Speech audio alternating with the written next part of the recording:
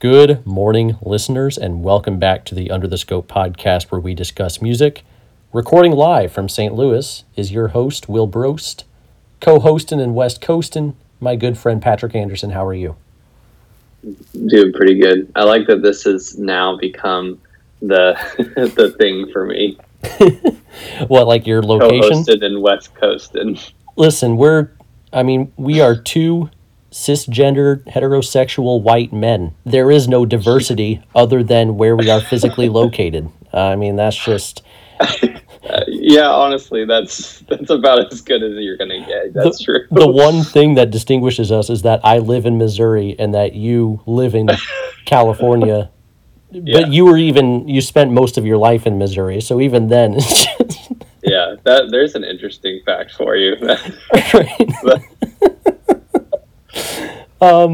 Anyway.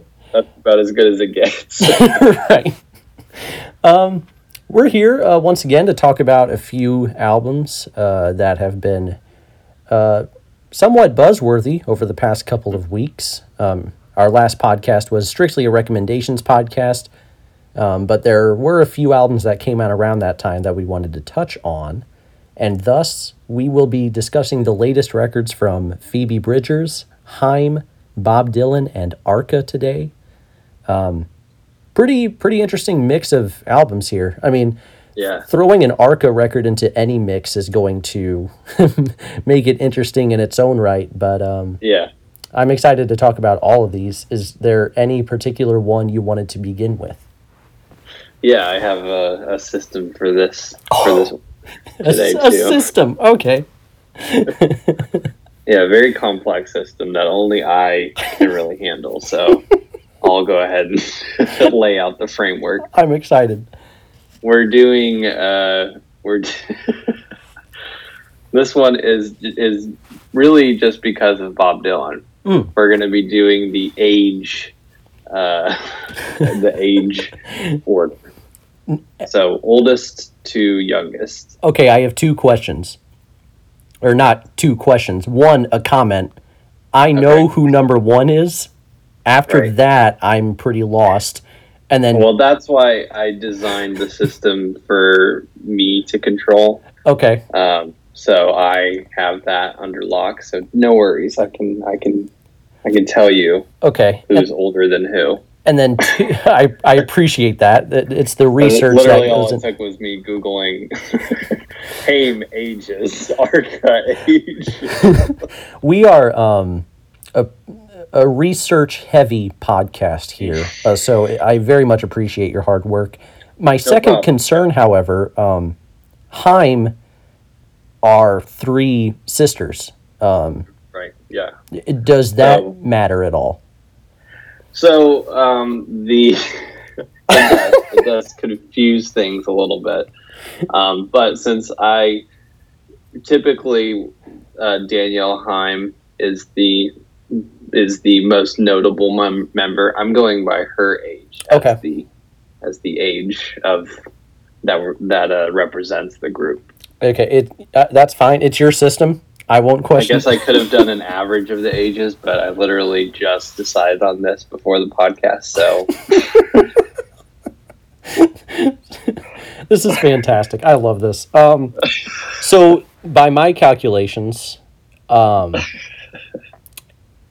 actually, let me guess these as we do this, but I believe we are going to start with Bob Dylan. Is that correct? Surprisingly, yeah. Okay. All right. That seems... that made sense to me. I wasn't sure. Again, I think it kind of came down to the Haim sisters. I know one of them is really old, like 85, but I wasn't sure about the other two. Since Danielle Haim is not 80 years old, we're gonna go with Bob Dylan. Right, and this is not an ageism podcast. This is just how we've decided to organize. We're showing respect to our elders by putting Bob Dylan first. Absolutely, and there is a lot to, and I guess we'll just go into it. Bob Dylan, his new album Rough and Rowdy Ways. Brief introduction on Bob Dylan. Bob Dylan is a Nobel Prize winner. Rough and Rowdy Ways is his 39th studio album.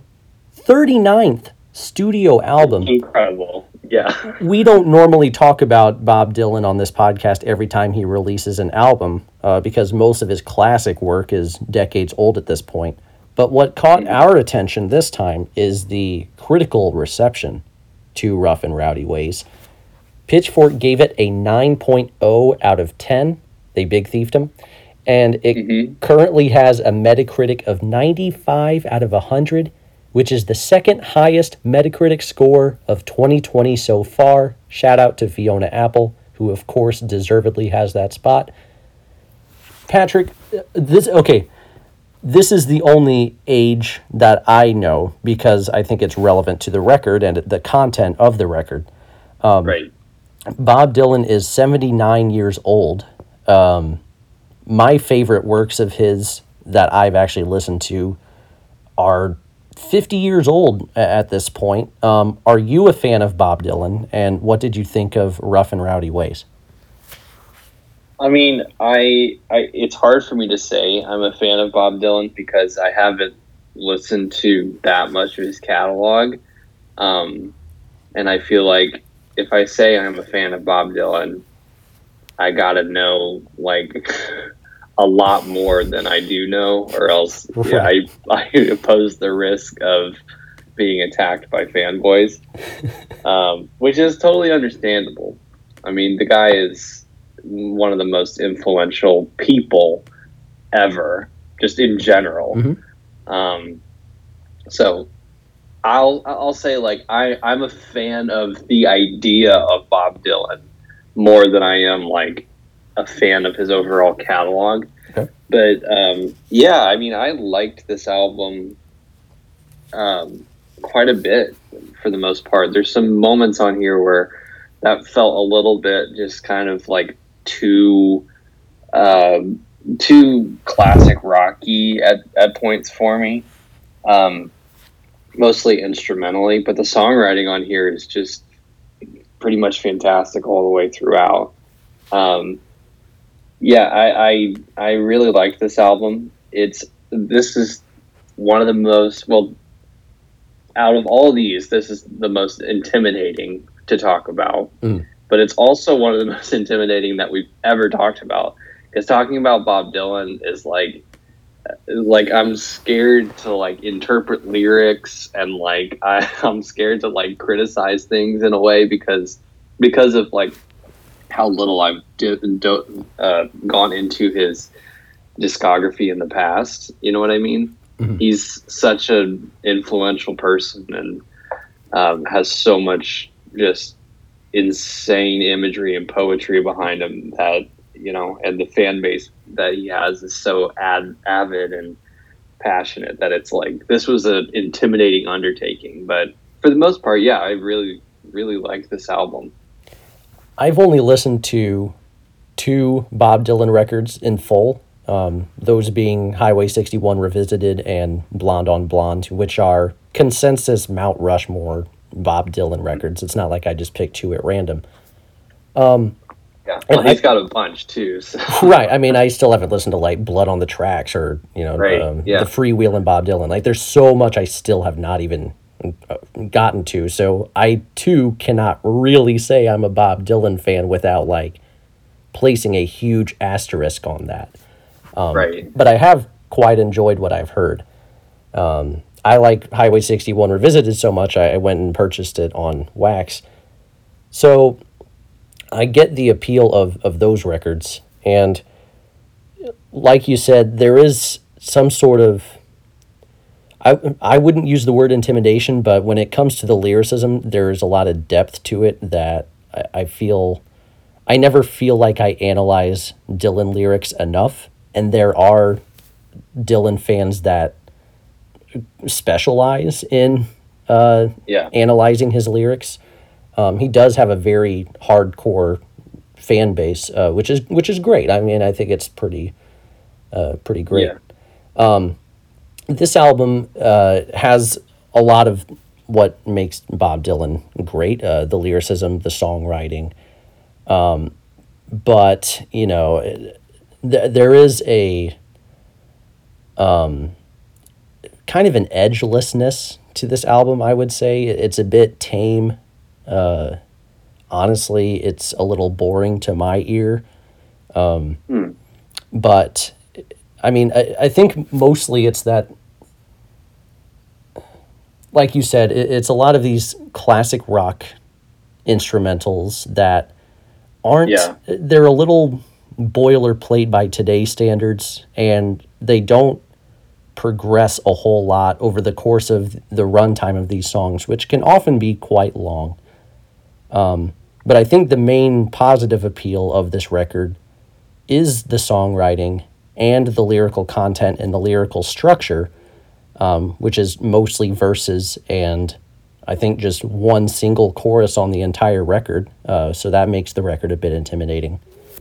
I don't know. I wish I could say I liked this album. I'm pretty on the fence about it.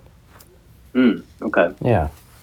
Yeah, I kind of understand that. Like, I mean, there's some songs like Goodbye Jimmy Reed, for an example, that, like, you know, kind of, they have that, like, halfway bluesy kind of just very traditional rock feel to them.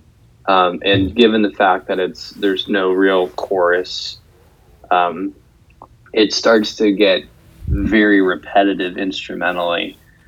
And the lyricism, like, I'll take that song as an example because I think it's probably my least favorite song.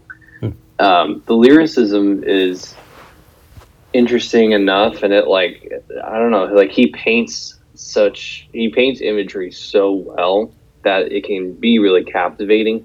But at times it's kind of like he's rehashing history in a way that's very captivating on, like, Murder Most Foul. But at other times he's kind of, like, reminiscing over the past and over, like, musicians and what it meant to be a musician at his time growing up, and as opposed to how he feels about it now. And it's interesting, but I start to, like, kind of lose the message of everything over this, like, overly repetitive instrumentation. Right. Yeah, I mean, but honestly, like, it's that, I think at first, like, on the first couple listens, that was, like, a pretty big turnoff for me. And I was like, you know, there's some really nice moments on here instrumentally, of course, but there was quite a few moments where I was like, all right, like, I get it. But after really diving into the lyrics, I think I have a different appreciation for this now.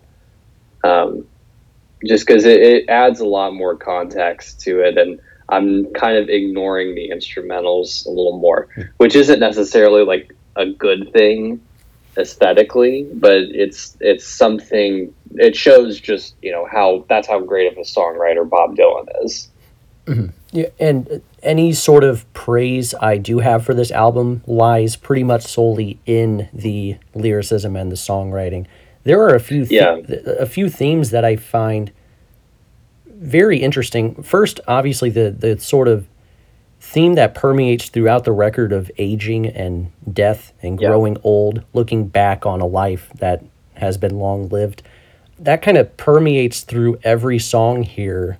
Even Murder Most Foul, a song that is about JFK's assassination, there's, like, an undercurrent of, it's sort of in line, I mean, with Bob Dylan's career, which began around that same time. And so Bob Dylan is kind of, again, it's a little complicated, but every song here, I think, kind of goes back to Bob Dylan reflecting on where he's at in his life right now. We have a song called Black Rider, which is one of the four horsemen of the apocalypse. You know, there's a lot of songs that are about his death, and in that way, it reminds me of Leonard Cohen's "You Want It Darker" or David Bowie's "Black Star," and I think that's very powerful stuff. But while I loved an album like Black Star, here, I think there isn't enough variety. You use the word repetition. And again, that's all sonically. The lyricism from one song to the next, the content, there's enough variety there to keep me interested. But these, I guess sonically, I really am having difficulty distinguishing one song from another, except that some are clearly more blues inspired than others. Yeah, and those moments are my least favorite, honestly. The more blues inspired. Like, I don't mind, honestly, for me, I don't mind the repetition of some of these, like, really beautiful, very skeletal guitar, like acoustic guitar heavy moments. Because it sounds very natural for Bob Dylan, too. And it fits the aesthetic of the subject matter of of a lot of the lyrics, and just Bob Dylan's whole persona in general. I think that's just more maybe of what I expected. So I don't mind the repetition, I guess, of the more acoustic moments on here. It's when it starts to break away into the bluesy songs that I'm like, this was kind of unnecessary. You know what I mean? Because it sounds like he's trying to throw some sort of variety into the mix that doesn't really sonically quite fit. But yeah, I mean, yeah, I don't mind the or like Mother of Muses is an example, like, that I think was executed pretty well, because it's kind of like a church hymn almost in a way, but it still doesn't fit within the rest of the track listing that well. This one's been a little tough for me, because like when I finish listening to it, I'm like really emotionally affected by a lot of the a lot of the lyrics. But yeah, the instrumentation is just kind of boring a lot of the time. Sometimes it's really, really nice. Like Key West, I think, is a gorgeous track, pretty much all the way throughout. I think the instrumentation is very understated, but it like fits so well with this like really subtle like accordion sound. I Contain Multitudes, I think, is a really beautiful, sonically a really beautiful track. And one other thing I wanted to point out too, just aesthetically, that I actually really like, and I'm interested to hear what you think about this, because this is definitely a key point of the album too, is that I really love Bob Dylan's voice on I was this. just gonna say that. I was gonna say the one thing sonically that did resonate with me in a positive way. If you look back at, we can talk about 1960s Bob Dylan records, and the thing that always gets joked about is the like me. I mean, that's just that's part of Bob Dylan's identity. But if that voice is a deterrent for you, this album does not have that, and I think his voice has aged gracefully into a sort of gruff, a little bit raspy voice. I think his voice sounds great on this album, honestly. Yeah, he's almost got some crooner elements to, and I know he did that the Frank Sinatra covers album like a couple years ago, so maybe that's where he gets it from. But he's almost got some like very sing-songy crooner elements to his voice at points. But I like how raw his voice is for the most part, and how you can really hear the age, and he doesn't try to like cover anything up in that way.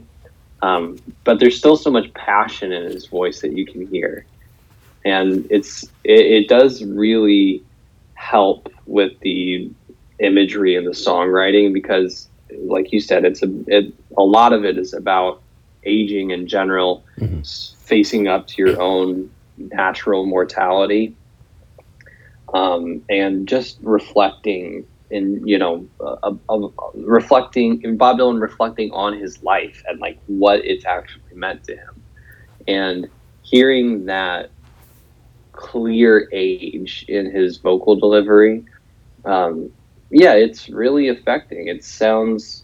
I mean, it sounds like someone who's older, really just thinking about their life, and that's a hard thing to listen to sometimes. Like even if they're reflecting positively about it, it still can be really melancholic to listen to because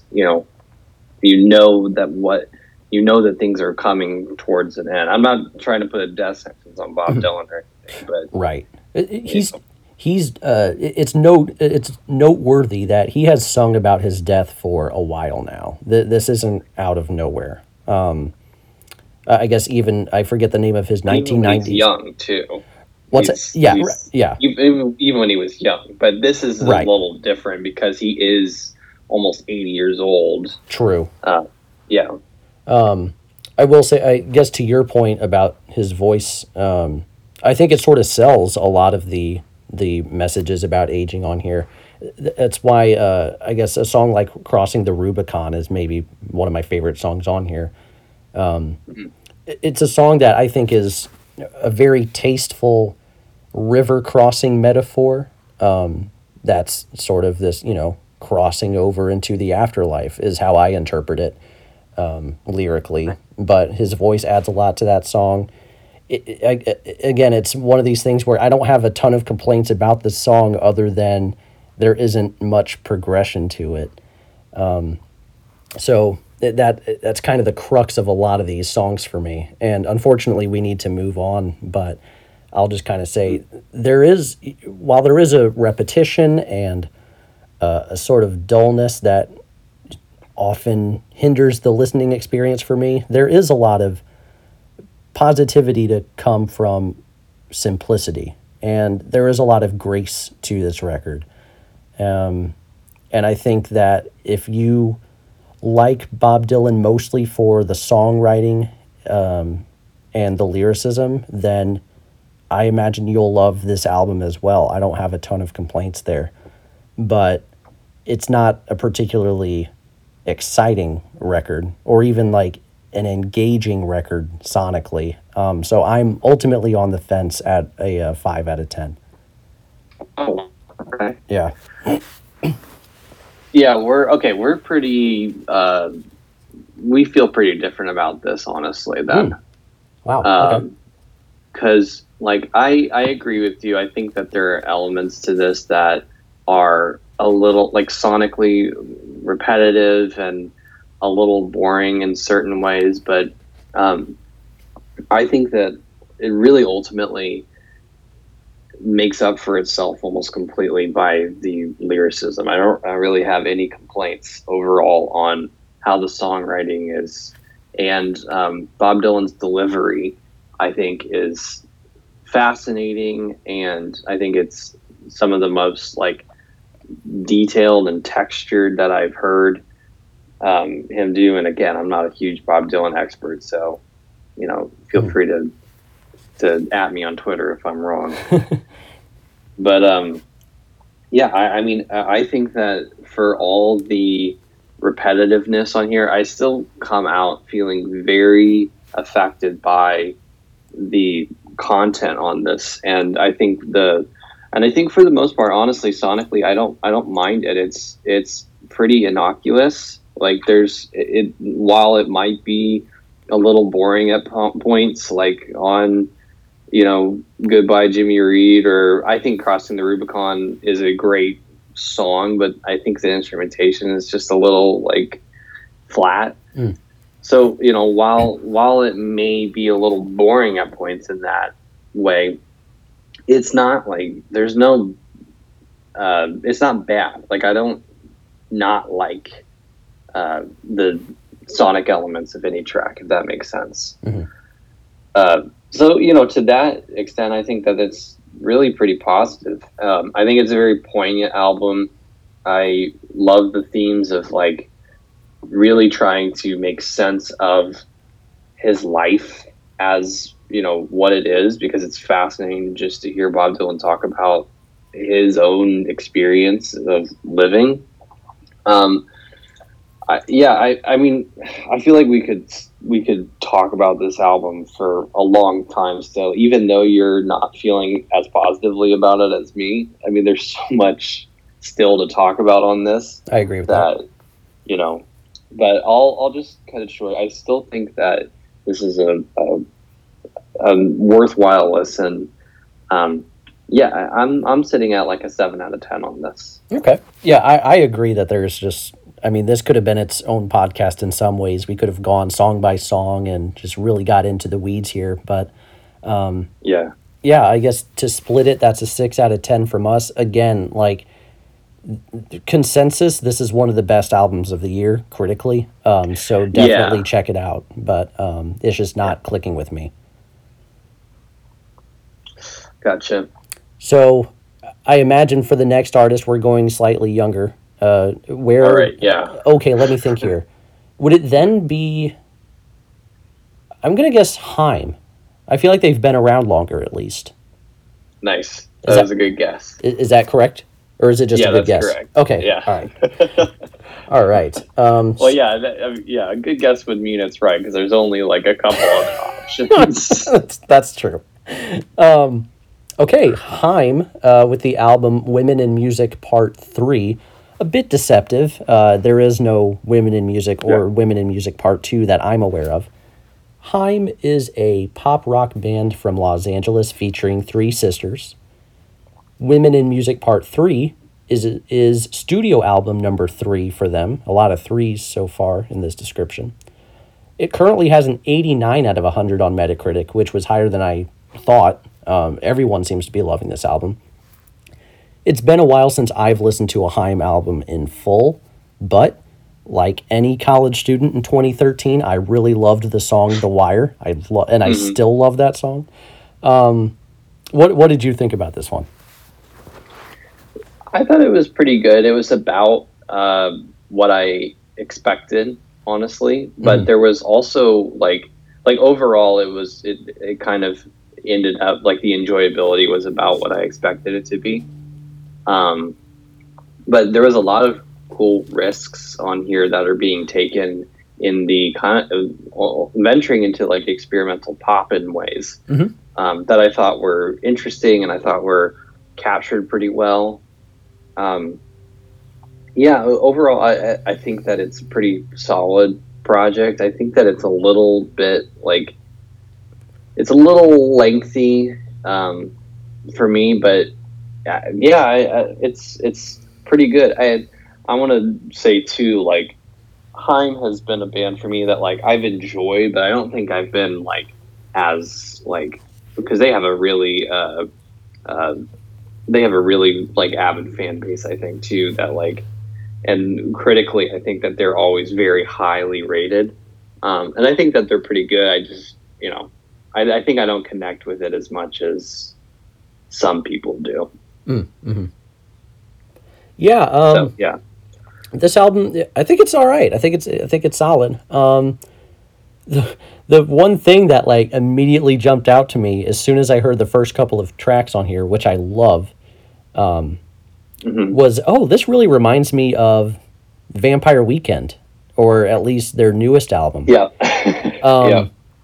And I immediately kind of paused after that and dug into the notes, the liner notes, I suppose. Rostam helps with production on pretty much every song here, which I'm okay with because I've always loved Rostam's work.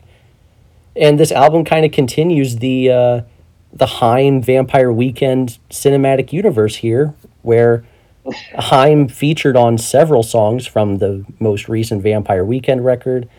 I don't know. I couldn't get Father of the Bride out of my mind while listening to this record, and so much of my praise, much of the praise I have for this album, is similar to the praise I have for Father of the Bride, where it's very enjoyable and catchy, but mostly like passively enjoyable. I don't think there's a ton of active listening to be rewarded here. There are some moments of variety here. There's some smoother moments. There's some like sexier moments. And like you said, there's experimental moments. My favorite songs are the ones that are the more in your face, just unashamed pop rock anthems. But my main complaint here is my main complaint from Father of the Bride, which is that there is plenty of filler on this album, in my opinion. Though I think everything is constructed well and well written, well arranged, some of these songs feel a bit redundant. Some of these songs feel sort of, I think I already used the word boilerplate, but I'll use it again, a bit bland by indie pop rock standards. And I'm glad we kind of wait to do these reviews, because if you had asked me after an initial listen, I would have been much higher on this record than I am now. I think it's shrunk on me with additional listens. Okay. Yeah. But, I mean, there are still plenty of songs on here that, I don't want to say plenty of songs, there's a handful of songs on here that I will continue to love and listen to throughout the entire year, such as Don't Wanna, which is the Wire tier of Haim song, in my opinion, just a perfect pop rock song. But very classic Haim, too. That's exactly right. Very traditional Haim. This is what I expect of Haim. This is what I love of Haim. Very catchy, sunny, sing-along. It's got a nice final chorus to it. It well done. But some of the experimental moments, though I appreciate the experimentation, they don't always click. I feel like I'm kind of ranting at this point, but I think you get my general feelings. Yeah. That makes sense. Those are similar in a way to how I feel. I think the redundancy is an issue on here. Like, I kind of, I think that there's not like any track on here that's like bad by any means, or just like, we could have done without this. But it gets to a point where I'm kind of like, all right, I feel like I've heard this one already a couple of times. Right. And in terms of the experimentation on here, and there's not like a ton of experimentation, honestly, on this album, but there are moments that like I didn't expect, like All That Ever Mattered, for an example. Right. Kind of sounds straight up like a Charlie XCX song in certain ways. Yeah. So like those moments on here are interesting, and I think that they're pulled off pretty well, but I don't think they fit very well in the aesthetic of the album as a whole. It just doesn't quite make sense, and they try that a couple of times, like just like really flipping the instrumentation all of a sudden on its head. And I don't know, I think that it works on its own, but in context with the other tracks on the album, it kind of gets swallowed up by this other very kind of traditional indie folky, sunny kind of tracks. And I think that what they were going for with the experimentation doesn't quite land as much as it could have because of that.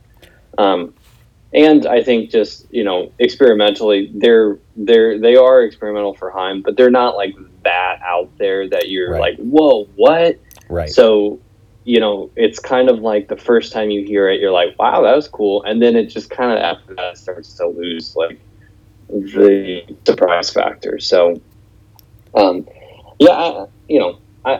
feel like I'm a little bit more positive than I expected to be, honestly, but I'm still kind of like, it's good. Mm-hmm. You know what I mean? That kind of feeling. Yeah, I think you've just made a lot of good points, especially with the experimental moments, not quite. Maybe there's a sequencing issue or just a general cohesion issue, but All That Ever Mattered, which you just described, directly follows this song called Man from the Magazine, which I really like personally. Yeah. I think it's a great, although brief, indie folk song about sexism in the music industry. I guess this line that I like, Man from the Magazine, what did you say? Do you make the same faces in bed? Like, Haim will make faces while they're performing like any rock artist does, but because they're women, it has to be sexual or whatever.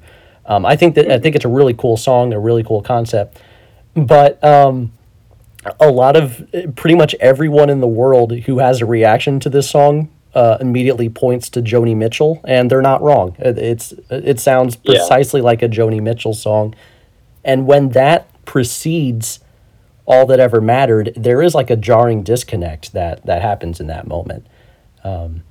But like you said, the experimentation, I think ultimately, even when it doesn't land, I at least appreciate it, because the alternative is often songs that I wouldn't be able to distinguish from anything else I hear at a coffee shop, Yeah, exactly. And that's why I think that, I kind of enjoy it for the most part, because also the execution on the songs themselves is pretty good. I think the execution is pretty good throughout the record period. Like, I think it's very well done. It's just not often my cup of tea. Yeah, I think that there's maybe just one track, like Another Try, that I really could just do without that one. It's kind of got that like halfway reggae feel to it. Yeah. That I just like do not care for. I wrote in my notes that it reminds me of that dumb Rude song that came out a few years ago. You remember that? It was like everywhere on the radio. I actually don't remember it for whatever reason. Why you gotta be so rude? Oh. That song. Yeah, that's what it reminded me of, and so I think that might be part of it too. But I was just like, "Oh, this is so stupid." Is that the one that's like da da da da da da da? Is it that song? Yeah. Oh God. Marry that girl. Yeah, I hate that song. Yeah, I think I do too. Now it's gonna be in my head all day because I sing it. So right. But that is like probably the only track that I could do without, which for the most part that's a great thing, because there's like 16 tracks on this album, including like all the bonus tracks and everything. Yeah, and I think sorry, go ahead. No, you go ahead, that's fine. I was pretty much done. Yeah, and I think talk more about Rude. There are moments that were unexpected that I actually think kind of worked for me. So it's not just I only prefer or only enjoy the traditional. A couple of songs early on, like Up From a Dream and 3 a.m., they kind of have these like dreamy, especially a song like 3 a.m. has these sort of like R&B elements to it. I think those mostly work. I think they're all right, but I mean they're not among like my favorite songs on the record or anything like that. But there are moments where they try to venture out of their comfort zone and it works. It's just not frequent enough for me. I think Up From a Dream is actually maybe my favorite on here. It's a good song. Yeah. I love the weight of the sound behind here.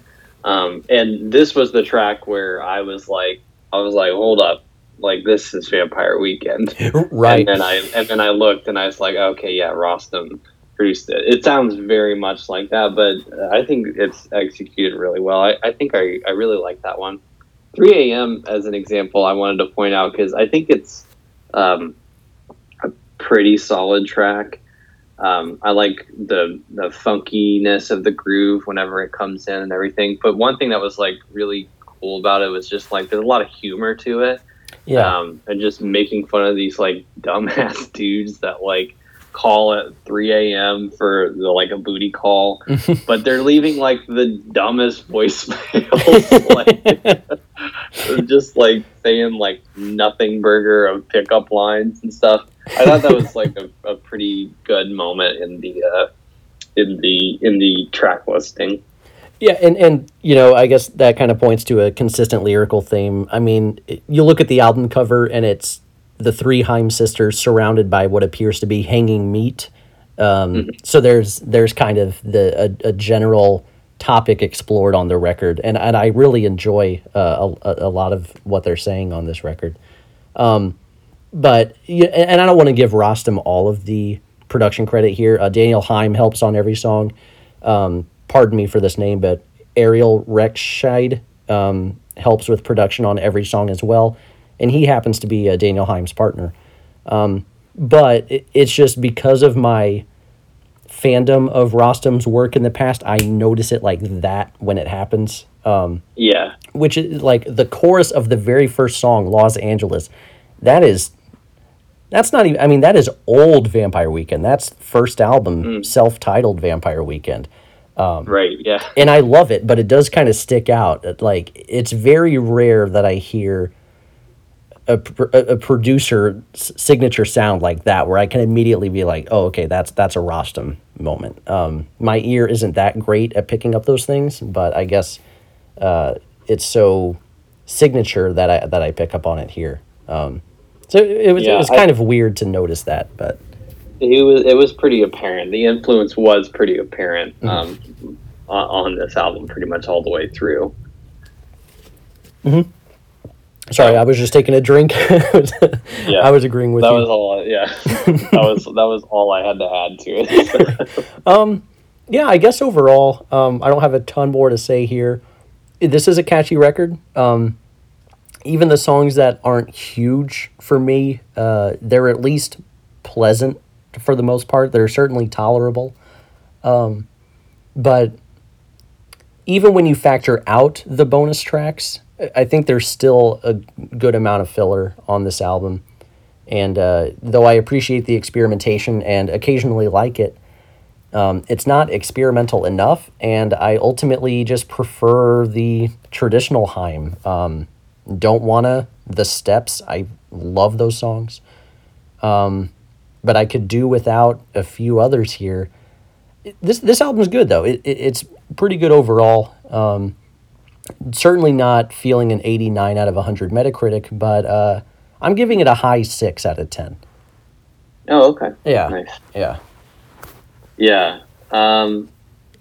Yeah, honestly, I expected you to be a little higher on this, but... And I was, again, after my first listen, but it's just kind of falling off, I think, so... Yeah, not a bad score, though. Yeah, I feel similarly to you on this. I think that it's pretty good, but it's just kind of forgettable overall. I think that there's a lot of tracks on here that are executed really, really well. The songwriting, for the most part, is pretty great, but it just gets repetitive. I kind of lose interest in the sound of the album, if that makes sense. Even with the experimentation, I think that there could have, if they were going to experiment, I wish they would have done a little bit more, so that it could have, like, you know, either been more of an experimental experience, or just kind of broken up the kind of campfire folk that pervades the album. I think that it's, like, not bad, but it just doesn't really land with me aesthetically. It's not something that I typically want to go back and listen to over and over again. But I, like, when I do put it on, I do like it. Like, I get a good, satisfying feeling through the album. So yeah, I understand why people love this album, but it just doesn't really connect for me on a personal level. So yeah, it's like it's a 6 out of 10 for me as well. Like a very solid 6.0 out of 10 for me. Yeah, I think that's around where I expected it for you. So once again, we have an average of 6 out of 10, though a bit of a different... Very different feelings, yeah. Exactly. So yeah, I guess if we're moving on to our third one, I'm going to guess, I'm actually pretty confident that Arca is probably elder than... Yes. Yeah. I mean, I don't know Arca's age, but I'm pretty confident that Phoebe Bridgers is a fairly young artist, so... Yeah. So it's actually kind of funny because I went by Daniel Haim's age for just as a overall for Haim, and she is 31, and Arca, she is 30 years old. So it was like, okay, this is perfect. Right. Wow, Arca's only 30. I mean, she's accomplished like quite a lot already. So Yeah, right. I was gonna say I thought she was gonna be like in her at least mid 30s, but right. Yeah. yeah. So Kick Eye is the name of the album, I believe. That's how you pronounce it. Mhm. Arca is a Venezuelan producer, singer, and songwriter. Kick Eye is her fourth studio album, but the first one that we are discussing in detail on this podcast. She works frequently with other experimental artists as well. Her solo material hasn't always clicked for me, but I love her work with FKA Twigs, and I'm pretty sure she had a decent sized influence on Yeezus as well. Mhm. So, I mean, she has a pretty signature sound at this point, though she kind of threw it away this time, or not threw it away completely, but we'll get into it. This album Yeah. currently has a Metacritic of 76 out of 100. Are you a fan of Arca's music, and what did you think about this more accessible direction for her? I think I've been a fan of the idea of Arca more than her music for the most part. Like listening to her solo stuff is, I don't know, it's just a very unique experience. And like I think at times it can be a little indulgent and a little bit like a little bit it has some sort of lack of direction to it. That's been a big issue for me. But I think that like I've always really wanted to like have an Arca project that I just love, Right. because I think she's got such a distinct sound and she's so interesting in her approach. It's hard to find anybody else that's doing stuff like her.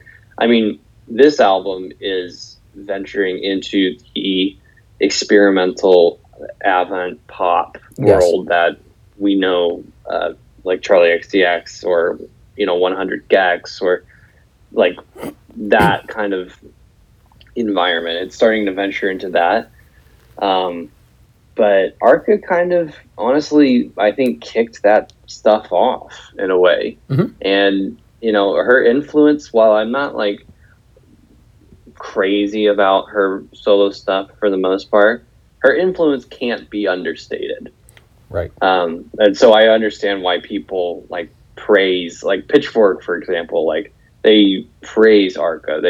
Since the beginning, they've been like, high scores for most of her projects. But this one, yeah, I liked it.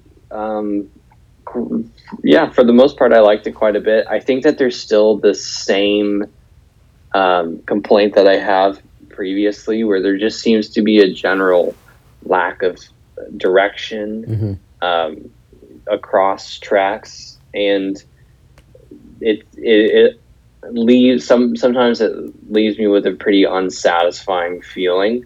But there's so many just gorgeous moments on this album too, and I think that the accessibility really works in her favor too. Yes. I think that kind of taking away some of there's still a lot of experimental moments on here. Yeah. I mean, the track with Sophie, for example, La Chiqui. I'm probably going to butcher some of the pronunciation on this, by the way, but La Chiqui is like an example of just a bonkers track. But for the most part, like especially in comparison, it's very tame. And I think taking away the option of experimentation in a way kind of helped focus her sound and refined it a little bit. And I think that overall it works pretty well, and I'm pretty satisfied by it for the most part. That's a lot of really good points. And I agree. This is clearly an experimental record, but it's also clearly her most accessible record at the same time. Which I enjoy, because I kind of feel like you. I've always wanted to love an Arca project, but I couldn't really.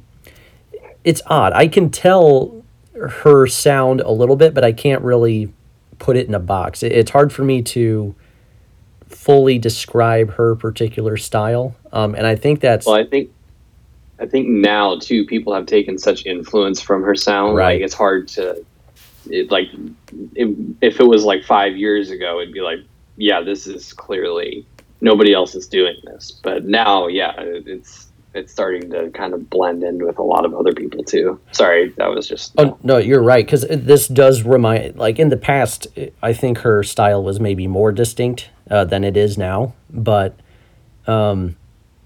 that's not, it ends up not being a huge negative for me because I happen to prefer this particular direction. I Right. immediately got Sophie vibes when I listened to this, and Yeah. I love her work. And it turns out Sophie is featured on the record. So as far as influence, I'm not sure Sophie happens without Arca, and I'm not sure Arca happens without someone like Bjork, who is also on this record. Right. So yeah. I did find that pretty fascinating. I still can't fully get into this sound as much as I appreciate this more accessible direction, and this is probably my favorite Arca record that I've heard at least. But I'm not really into her voice, and there are a couple songs that don't quite work for me, especially at the beginning. I think the second half is pretty great overall. But there's still just something about that her style that doesn't quite click with me yet, and I don't understand why. Because again, like she has such a big imprint on FKA Twigs' work that I love. Right. But when it comes to her solo work, there's like a disconnect, and I'm not sure why. And I've been trying to figure this out, and I still can't articulate that. So I think one thing for me, it might be different for you, but one thing for me that keeps me from absolutely loving, like any, like some of these tracks on here, is just this sense of like, sometimes it's the sense of experimentation for the sake of experimentation. I get that feeling. And like, there is a clear direction to how Arca wants to experiment with these tracks, some of these tracks, and there is like, I mean, there is a you have to imagine that there's like a purpose behind why it sounds so bonkers at certain points. But sometimes it just feels like things are getting kind of thrown in there just to add things in. And that's been a problem for me in the past, and it still surfaces on here. So I think that's for me what it is. It's like when, I mean, it kind of subverts my listening expectations in a way, but it does that like right away. And then after that, it's like, after that, I'm kind of like, okay, well, there wasn't anything else that was, either added in or edited down to a way that's like concise. So the ideas are really hard to grasp.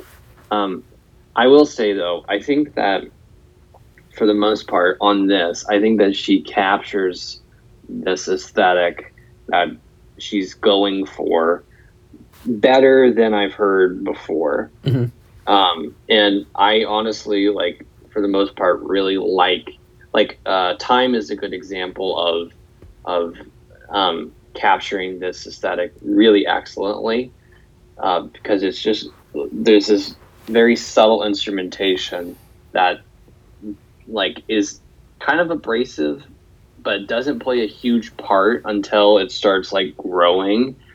And I think that that's something on this record that is really apparent and is captured really well, is this like starting from nothing kind of idea and then just growing into something completely different. I love that as well. I got that on the following track, which, again, pardon me with the pronunciation. Right, yeah. She is Venezuelan, and a lot of these song titles and lyrics are in Spanish, so I'm just Mequetrefe. I think that's how you pronounce it, but it starts off relatively normal, I suppose, but then it kind of gets more chaotic as the song progresses, and I do like a lot of that. I think ultimately where my disconnect comes if I'm comparing Arca's solo work to, her work with Twigs or Kanye or whoever, is that I think someone like Twigs is a better songwriter than Arca is. Where a lot of these are great ideas, but they don't always work from beginning to end with structure, But there are some songs on here that like, again, they don't quite work as full songs, but I really enjoy them anyway, just because the idea of what she's going for is really good. I guess the two that come to mind are McQuetrefe that I just mentioned and KLK with Rosalia. And these songs are really fun. They incorporate elements of reggaeton, which I did not expect at all. But it's just such a weird, like, experimental reggaeton. That's an interesting idea. It's an interesting venture. I'm enjoying it, but as a song, a complete package, I don't know, there's still some hesitation there for me. Yeah. I would use KLK as a good example of that. I think at the beginning of it, I'm hooked. I think that it's got like this really great, like, bouncy and aggressive aesthetic to it that I like. And like, these constant pauses are really disorienting, and I like that. But I think by the end of it, I'm like, oh, like, right. Yeah. Right. Like, it's kind of like being on a this just really short roller coaster that just kind of flings you around for, like, 2 minutes, and then you're done, and that's it. And you're like, okay, that was kind of fun, but I don't know, I don't know what just happened. It's a little unsatisfying in the end for whatever reason. But yeah, I don't know. And for me, it takes a while for this album to even get going consistently. But once we reach the second half, I'm kind of in. Usually albums aren't like that for me. Usually I'm kind of in, and then the repetition kind of makes me lose interest by the end of the album. This is the opposite. And maybe it's because of the feature work that dominates much of the second half. But yeah, I think that really helps kind of break up, like, just this this glut of experimentation on here. I was going to say that it sounds like to you some of these more upbeat, almost like clubby tracks in a way are kind of your favorite in a way. Yeah, and which is not predictable, by the way, of course, like right. Yeah, right. Like, I definitely love the more, I guess the poppier moments. Whether it's clubby or not, I guess the poppier moments seem to stick with me. Yeah, saying clubby doesn't really make sense, because I mean, I'm not going to put. I would put "Rip the Slit" on in the club. Yeah. Right, okay. Yeah. Put "Rip the Slit" on and, like, just watch people go. Yeah. Right. I was going to say my favorite moments on here, and this is something that I think I really, really like about this album, are the slower, more just intimate and, like, gorgeous moments on the album. Like, Time, I think, is a great track. It's really beautiful. Calor is a very, very pretty, just straight up love song. I love how, like, crystalline and spacious the instrumentation is. I love the Bjork feature. She's great. I mean, she fit perfectly on this project. It was kind of unexpected hearing her voice, but I was like, oh, well, this makes total sense. I love those elements of the album, and I think that they add a lot of theatrical elements to this. They add just a lot of, like, emotion and color to it. Like, I think that's what starts to set this album apart for me in terms of, like, what I'm liking about it, because the experimentation is something I expected, right? And I like it for the most part. But hearing Arca just genuinely put out these, like, gorgeous, emotional, cathartic tracks is really, really cool, and I kind of want more of that. Okay. Real quick, what did you think of the song "No Queda Nada," the closer? Oh, I really like that track too. I thought that it was a really pretty like ballad, and but again, it's a little bit like by the end of it, I'm kind of like, oh, okay, we're done. Like, Right. you know what I mean? It's kind of like freaky in a way of like, how do we already finish the album by this point?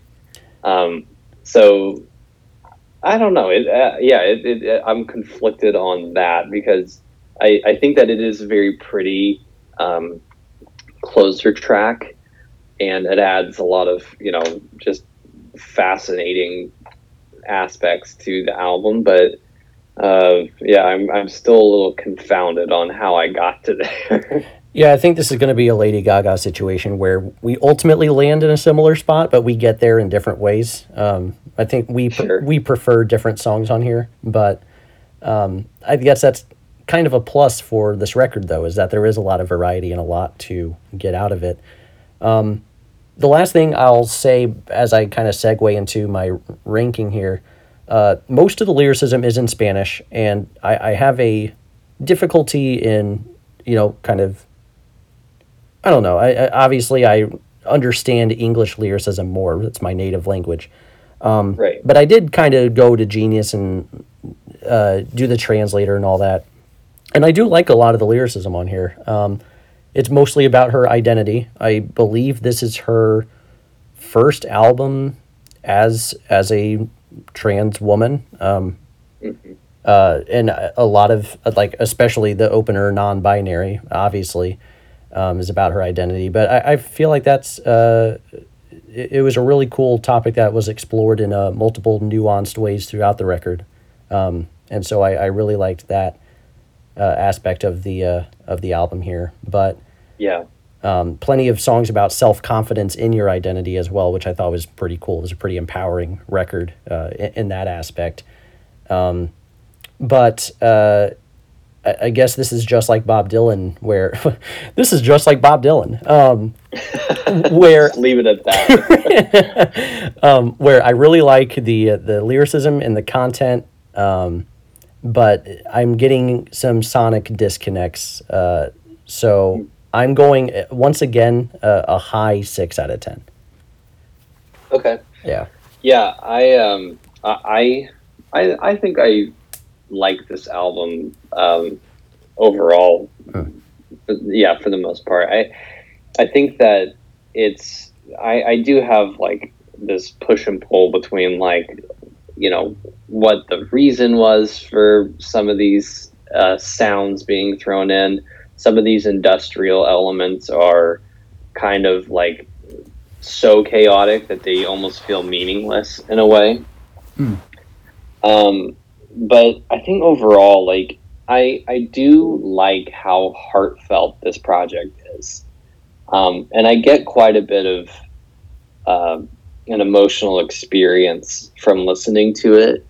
I think that the more upbeat tracks are interesting, and it's hard for me to say like what I would change about anything because it's so beyond my recognition of what a producer would normally do.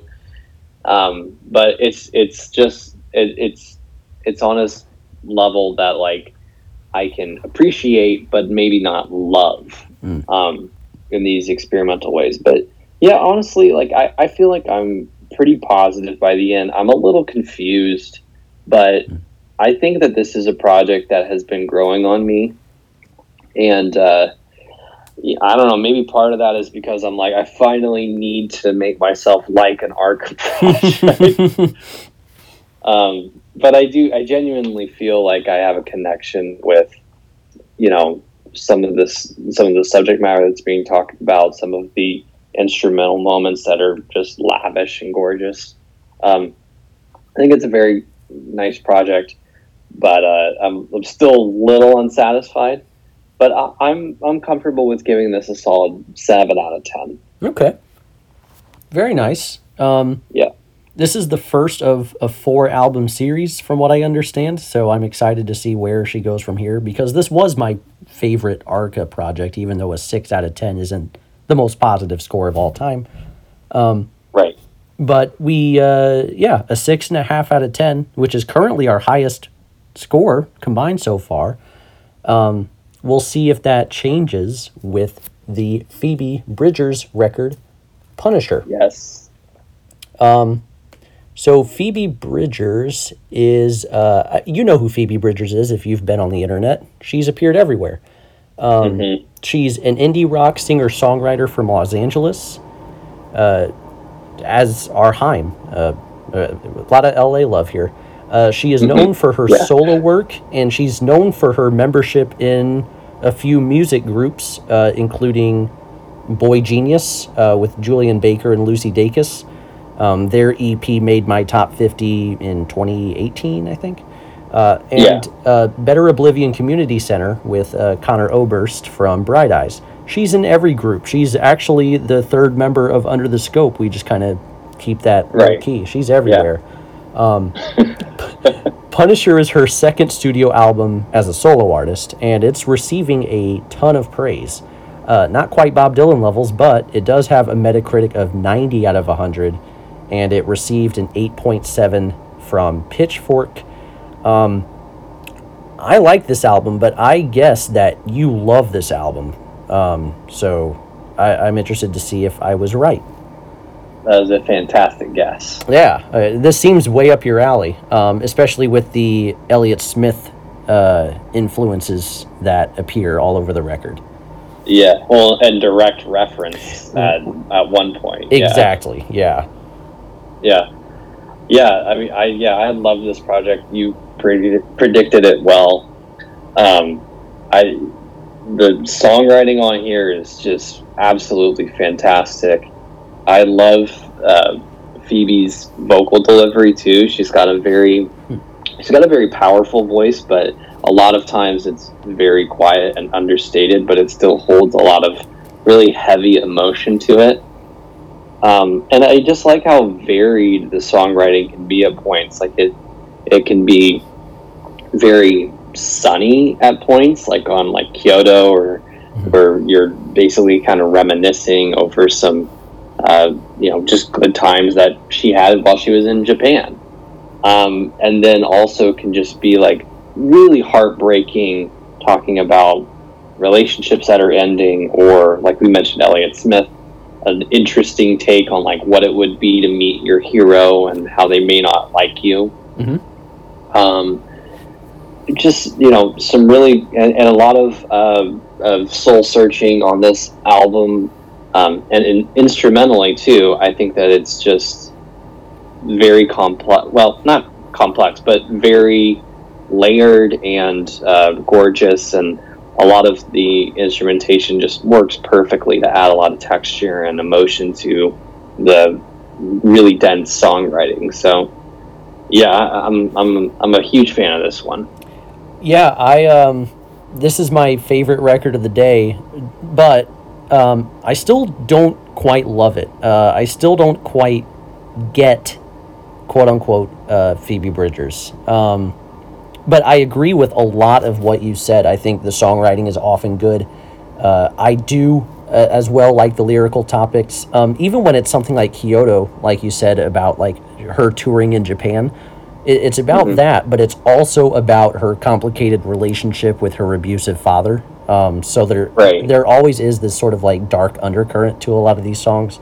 This really introspective, personal aspect to every song on here, and I really enjoy that. There is a lot of emotional resonance that this album has. I mean, like a song like Punisher, which is not the most engaging on this record, or most engaging song on the record musically, but is another shining example of a song with a great lyrical theme, some emotional resonance, and some understated musicality to it. And so while there are obvious Elliott Smith influences on the record, I personally hear a lot of The National, which is a band that she's worked with in the past. Right. And unfortunately, the things that hold me back about The National sonically carry over here in a lot of instances, where sure, the instrumentals are understated, but sometimes they're a little too understated for me. I will say, contrasting this from Bob Dylan, that I had a similar complaint about, the songs here, there is more depth, I think, to the instrumentation.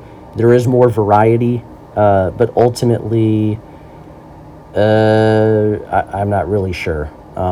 So I want to love this record. There is a lot to like about it, and I'm definitely going to continue to listen to Phoebe Bridgers going forward. I am a fan of her work, but I'm not quite at...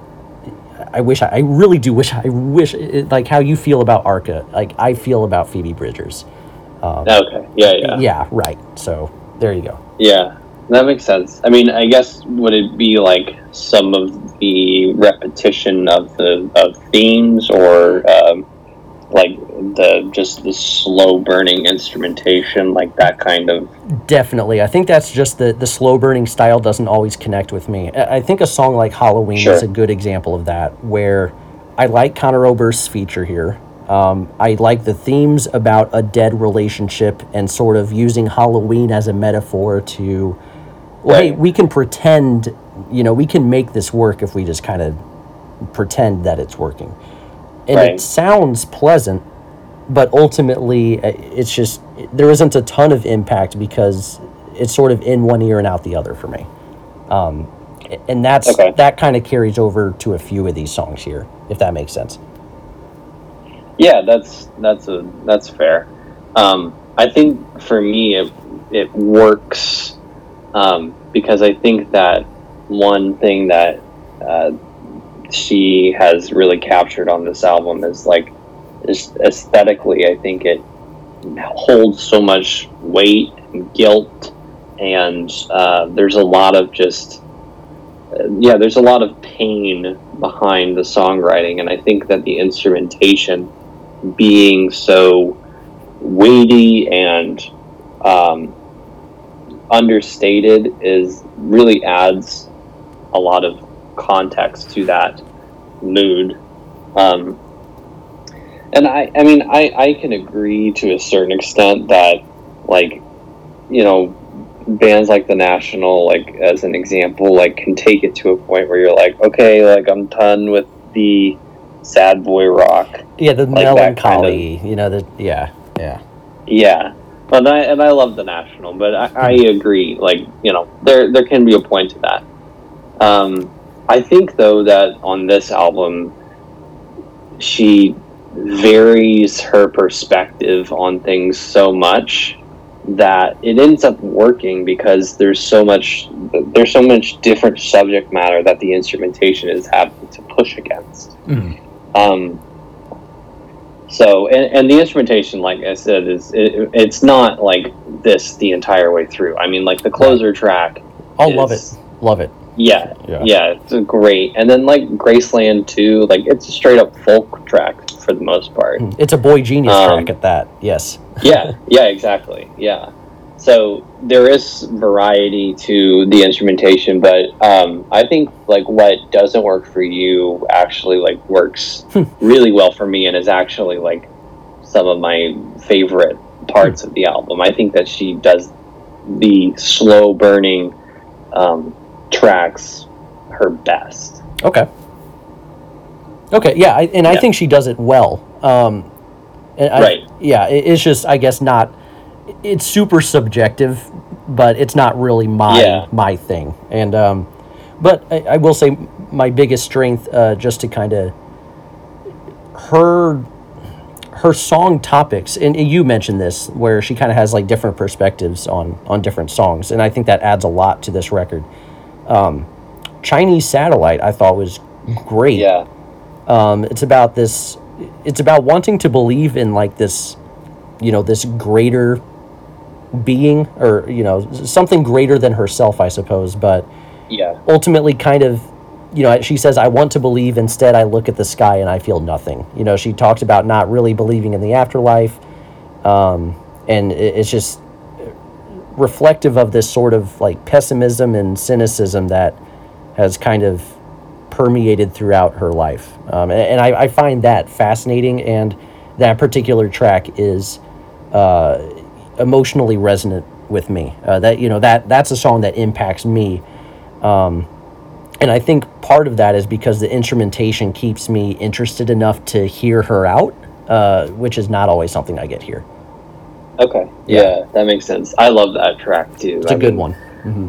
Yeah, I think that the subject matter and the songwriting on that is just fantastic. And this is something too, as an example, that I think is another reason why I love this album, is because a track like Chinese Satellite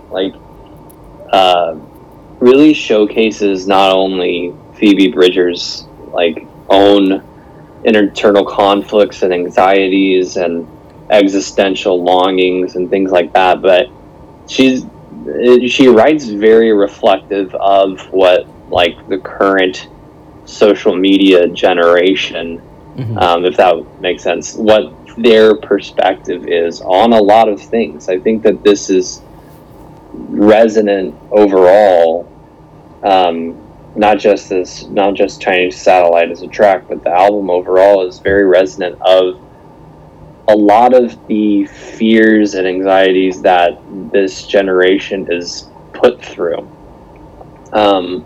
I Know the End is a great example of this, because it's basically a song about the apocalypse, and this is something that that this generation is constantly talking about, the threat of global warming and nuclear war and wealth disparity, all sorts of stuff that can be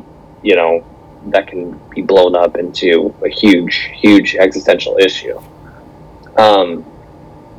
I think that tracks like that, and just the even the more personal tracks, really reflect the spectrum of anxiety and emotion that is very relevant to what this current 20-something generation is going through. And I think that that's really impressive feat of songwriting.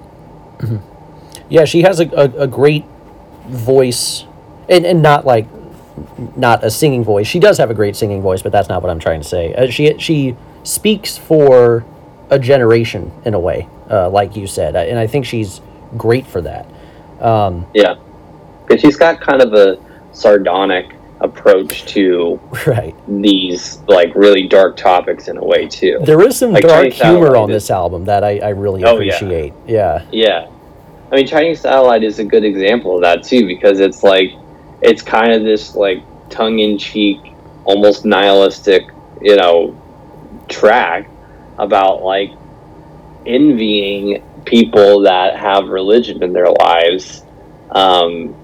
And I think that in a way, there's some dark comedy to that, because it's it's just this longing for something that you don't have, and recognizing that you don't agree with these people. It's just the irony behind that. You don't agree with their perspective, but you actually envy them. Yeah. And I will say, so while she kind of speaks to the, I guess, was it Gen Z or late millennial?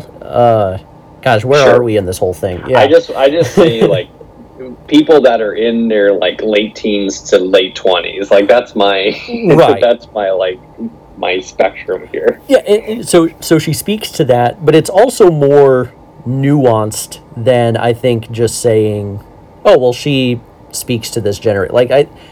The title track. There is a lot of nuance to her perspective on this song. Right. Where a punisher, I guess by her definition, is kind of this well-intentioned person that can't see that you're trying to get out of the situation or get out of a conversation. Like an old high school classmate you run into at a bar, and now you're talking for 20 minutes, even though you just wanted to wave at them. Right, yeah. But this is how she, she kind of felt this way about Elliott Smith, where she kind of had this like obsessed fan perspective on Elliott Smith. But now that she is relatively famous, now she's experiencing the other side of that relationship. And that's why I find that song particularly interesting from a lyrical perspective. And similar depth carries over into the lyricism throughout the record. And that's a huge strength. I think maybe I've been a little... I have my faults with this record, but I think I sound more down on this record than I actually am. I'm just shy of loving this record. I really do enjoy it. And the last thing I'll say before I give my score here is that one of the best things I can say about Punisher is that it might have my favorite album artwork of the year so far. I think it's beautiful. I love that color scheme. I love the skeleton suit. I know it's kind of silly, but I love it. Yeah. Yeah, but it fits with the theme of the album too, where Yes. Phoebe is being unapologetically herself, like even in humorous ways. But there is a lot of like existential despair going on too. Absolutely, yeah, right. It's a silly skeleton suit, but it tackles both the humor and the, like you said, existentialism in her music. So yeah, love the, huge Elliott Smith influences here, a little bit of National that I hear at least, and I am a fan of both of those artists, so I'm glad I'm hearing what I'm hearing. Of any of these records we talked about today, this one impacted me the most emotionally. The lyricism is often very great on this record. The instrumentation, though I do have faults with it, is often quite pleasant and pretty at the very least. Oftentimes it's more engaging than I'm giving it credit for. But ultimately I'm at a 7 out of 10 on this one. Okay. That's still very positive. Right. And my most positive of the day. So, yes. Yeah. Okay. Yeah, I love this album. I think that Phoebe Bridgers gives a really great look into her own personal traumas and anxieties and fears and longings, and while also reflecting this larger feeling outside of herself. Like I said, that this 20-something generation is feeling, and I think that is a really impactful thing, but also just shows just how great she is as a songwriter. I love the instrumentation on this. I think that a lot of the muffled drums and a lot of the understated skeletal guitars are used fantastically. Love the soft pianos on here. Her voice is great.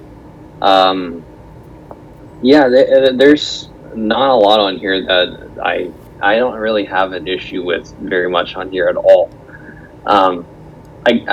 I guess I could understand how people are like, oh, because there is that very classic indie rock feel to it. Right.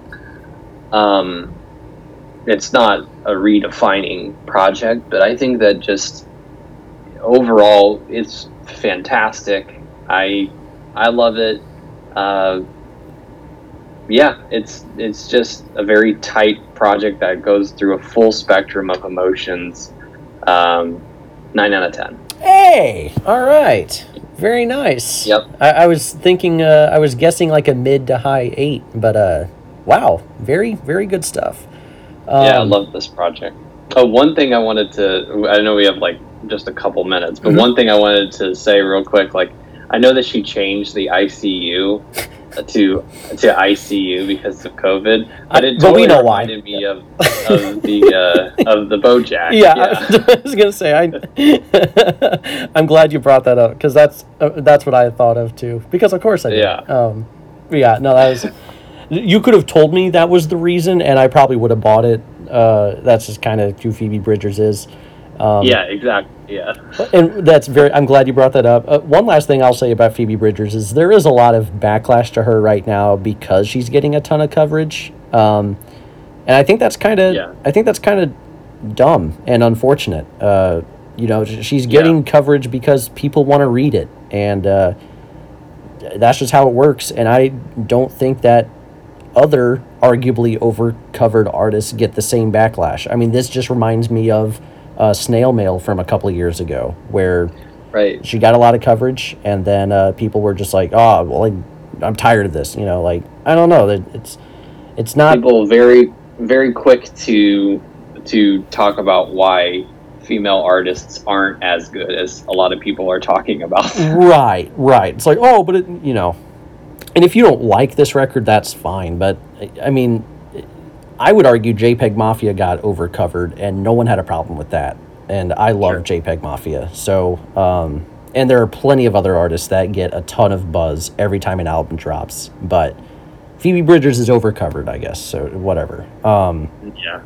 But anyway, interesting group of records today, Patrick. Thank you for discussing them with me. Even if I didn't love any of them, I liked these for the most part.